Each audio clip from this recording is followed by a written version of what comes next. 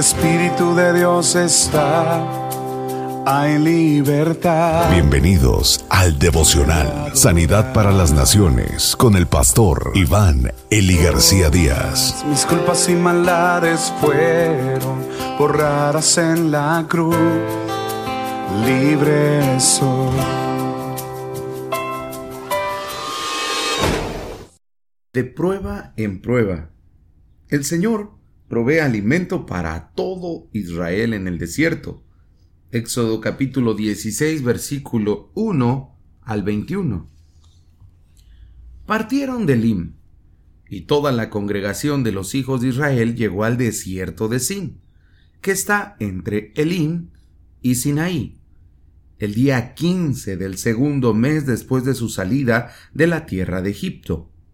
Y toda la congregación de los hijos de Israel murmuró contra Moisés y contra Aarón en el desierto.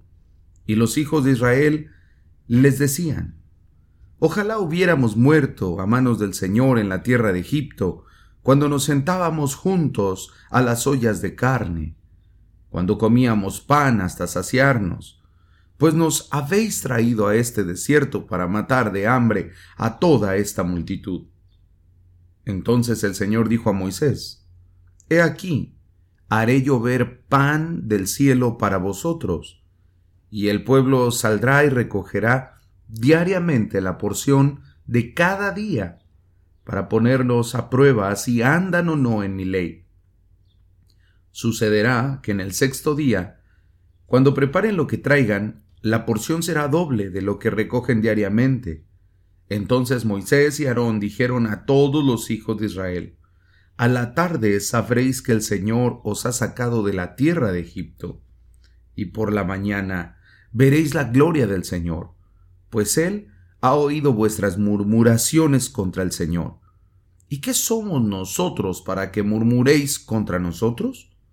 Y Moisés dijo: esto sucederá cuando el Señor os dé carne para comer por la tarde y pan hasta saciaros por la mañana, porque el Señor ha oído vuestras murmuraciones contra Él. Pues, ¿qué somos nosotros? Vuestras murmuraciones no son contra nosotros, sino contra el Señor.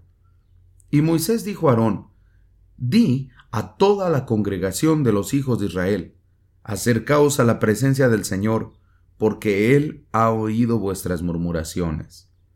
Y sucedió que mientras Aarón hablaba a toda la congregación de los hijos de Israel, miraron hacia el desierto, y he aquí la gloria del Señor se apareció en la nube. Y habló el Señor a Moisés diciendo: he oído las murmuraciones de los hijos de Israel. Háblales diciendo: al caer la tarde comeréis carne, y por la mañana os saciaréis de pan, y sabréis que yo soy el Señor vuestro Dios. Y sucedió que por la tarde subieron las codornices y cubrieron el campamento, y por la mañana había una capa de rocío alrededor del campamento. Cuando la capa de rocío se evaporó, he aquí sobre la superficie del desierto había una cosa delgada como copos, menuda como la escarcha sobre la tierra. Al verla, los hijos de Israel se dijeron unos a otros: ¿qué es esto? Porque no sabían lo que era. Y Moisés les dijo: es el pan que el Señor os da para comer. Esto es lo que el Señor ha mandado: cada uno recoja de él lo que vaya a comer. Tomaréis un gomer por cabeza, conforme al número de personas que cada uno de vosotros tiene en su tienda. Y así lo hicieron los hijos de Israel, y unos recogieron mucho y otros poco.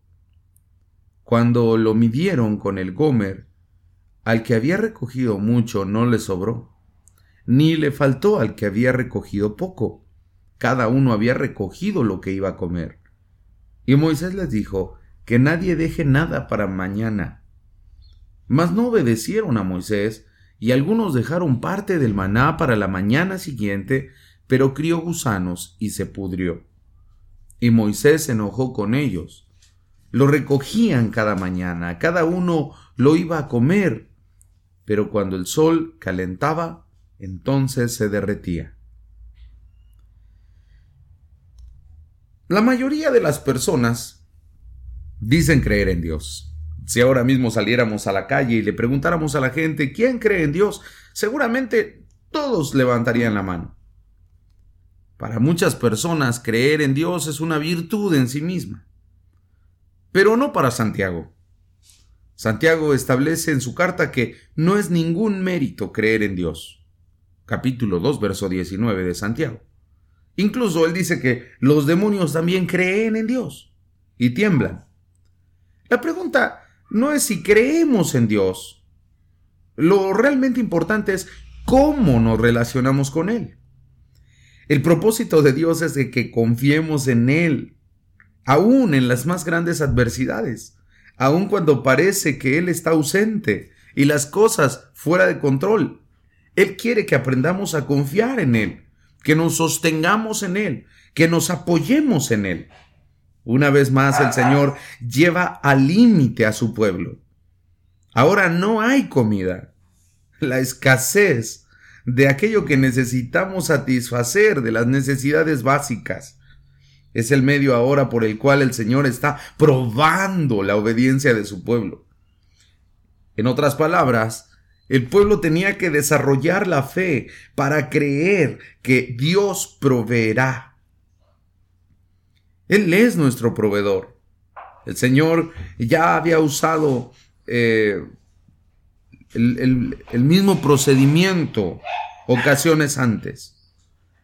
Pero la verdad es que la actitud del pueblo había sido la misma que lo fue en ocasiones anteriores. Murmuración, desánimo y olvido del auxilio de Dios. Hoy, tristemente, nos sucede lo mismo. Parece que los seres humanos necesitamos la seguridad de que tenemos todo bajo control, de que tendremos comida, ropa y vivienda para hoy, mañana y siempre. De otra manera desesperamos, de otra manera nos sentimos mal y a veces hasta comenzamos a murmurar. Pero el Señor nos llevará de prueba en prueba y nos pondrá límite hasta que nosotros aprendamos a confiar en Él. El deseo de Dios es que nosotros reconozcamos su providencia, su autoridad, su poder, su lealtad, su gracia, su fidelidad. Y solamente lo podremos hacer a través de creer más en Él.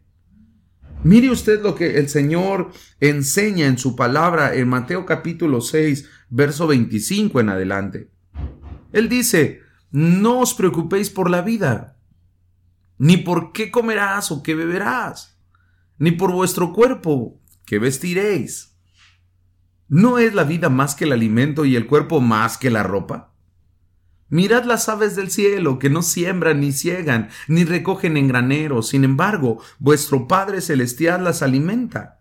¿No sois vosotros mucho más que ellas? ¿Y quién de vosotros, por ansioso que esté, puede añadir una hora al curso de su vida? Nadie. ¿Y la ropa? ¿Por qué os preocupáis? Observad cómo crecen los lirios del campo. No trabajan ni hilan. Pero os digo que ni Salomón en toda su gloria se vistió como uno de ellos. Y si Dios viste así la hierba del campo, que hoy es y mañana es echada al horno, ¿no hará mucho más por vosotros, hombres de poca fe? Por tanto, no os preocupéis diciendo ¿qué comeremos? ¿Qué beberemos? ¿Con qué nos vestiremos? Porque los gentiles buscan ansiosamente todas estas cosas que vuestro Padre Celestial sabe que necesitáis de todas ellas. Pero buscad primero el reino de Dios y su justicia, y todas estas cosas os serán añadidas. Por lo tanto, no os preocupéis por el día de mañana, porque el día de mañana se cuidará de sí mismo. Bástele a cada día sus propios problemas. ¿Qué nos enseña el Señor en este pasaje acerca de cómo es el trato con sus hijos? Hermanos, necesitamos aprender a confiar en Dios, a creer en su provisión, en su cuidado. No te preocupes por la comida, ni te preocupes por el vestido. No te preocupes por el mañana. Preocúpate por buscar el reino de Dios y su justicia hoy.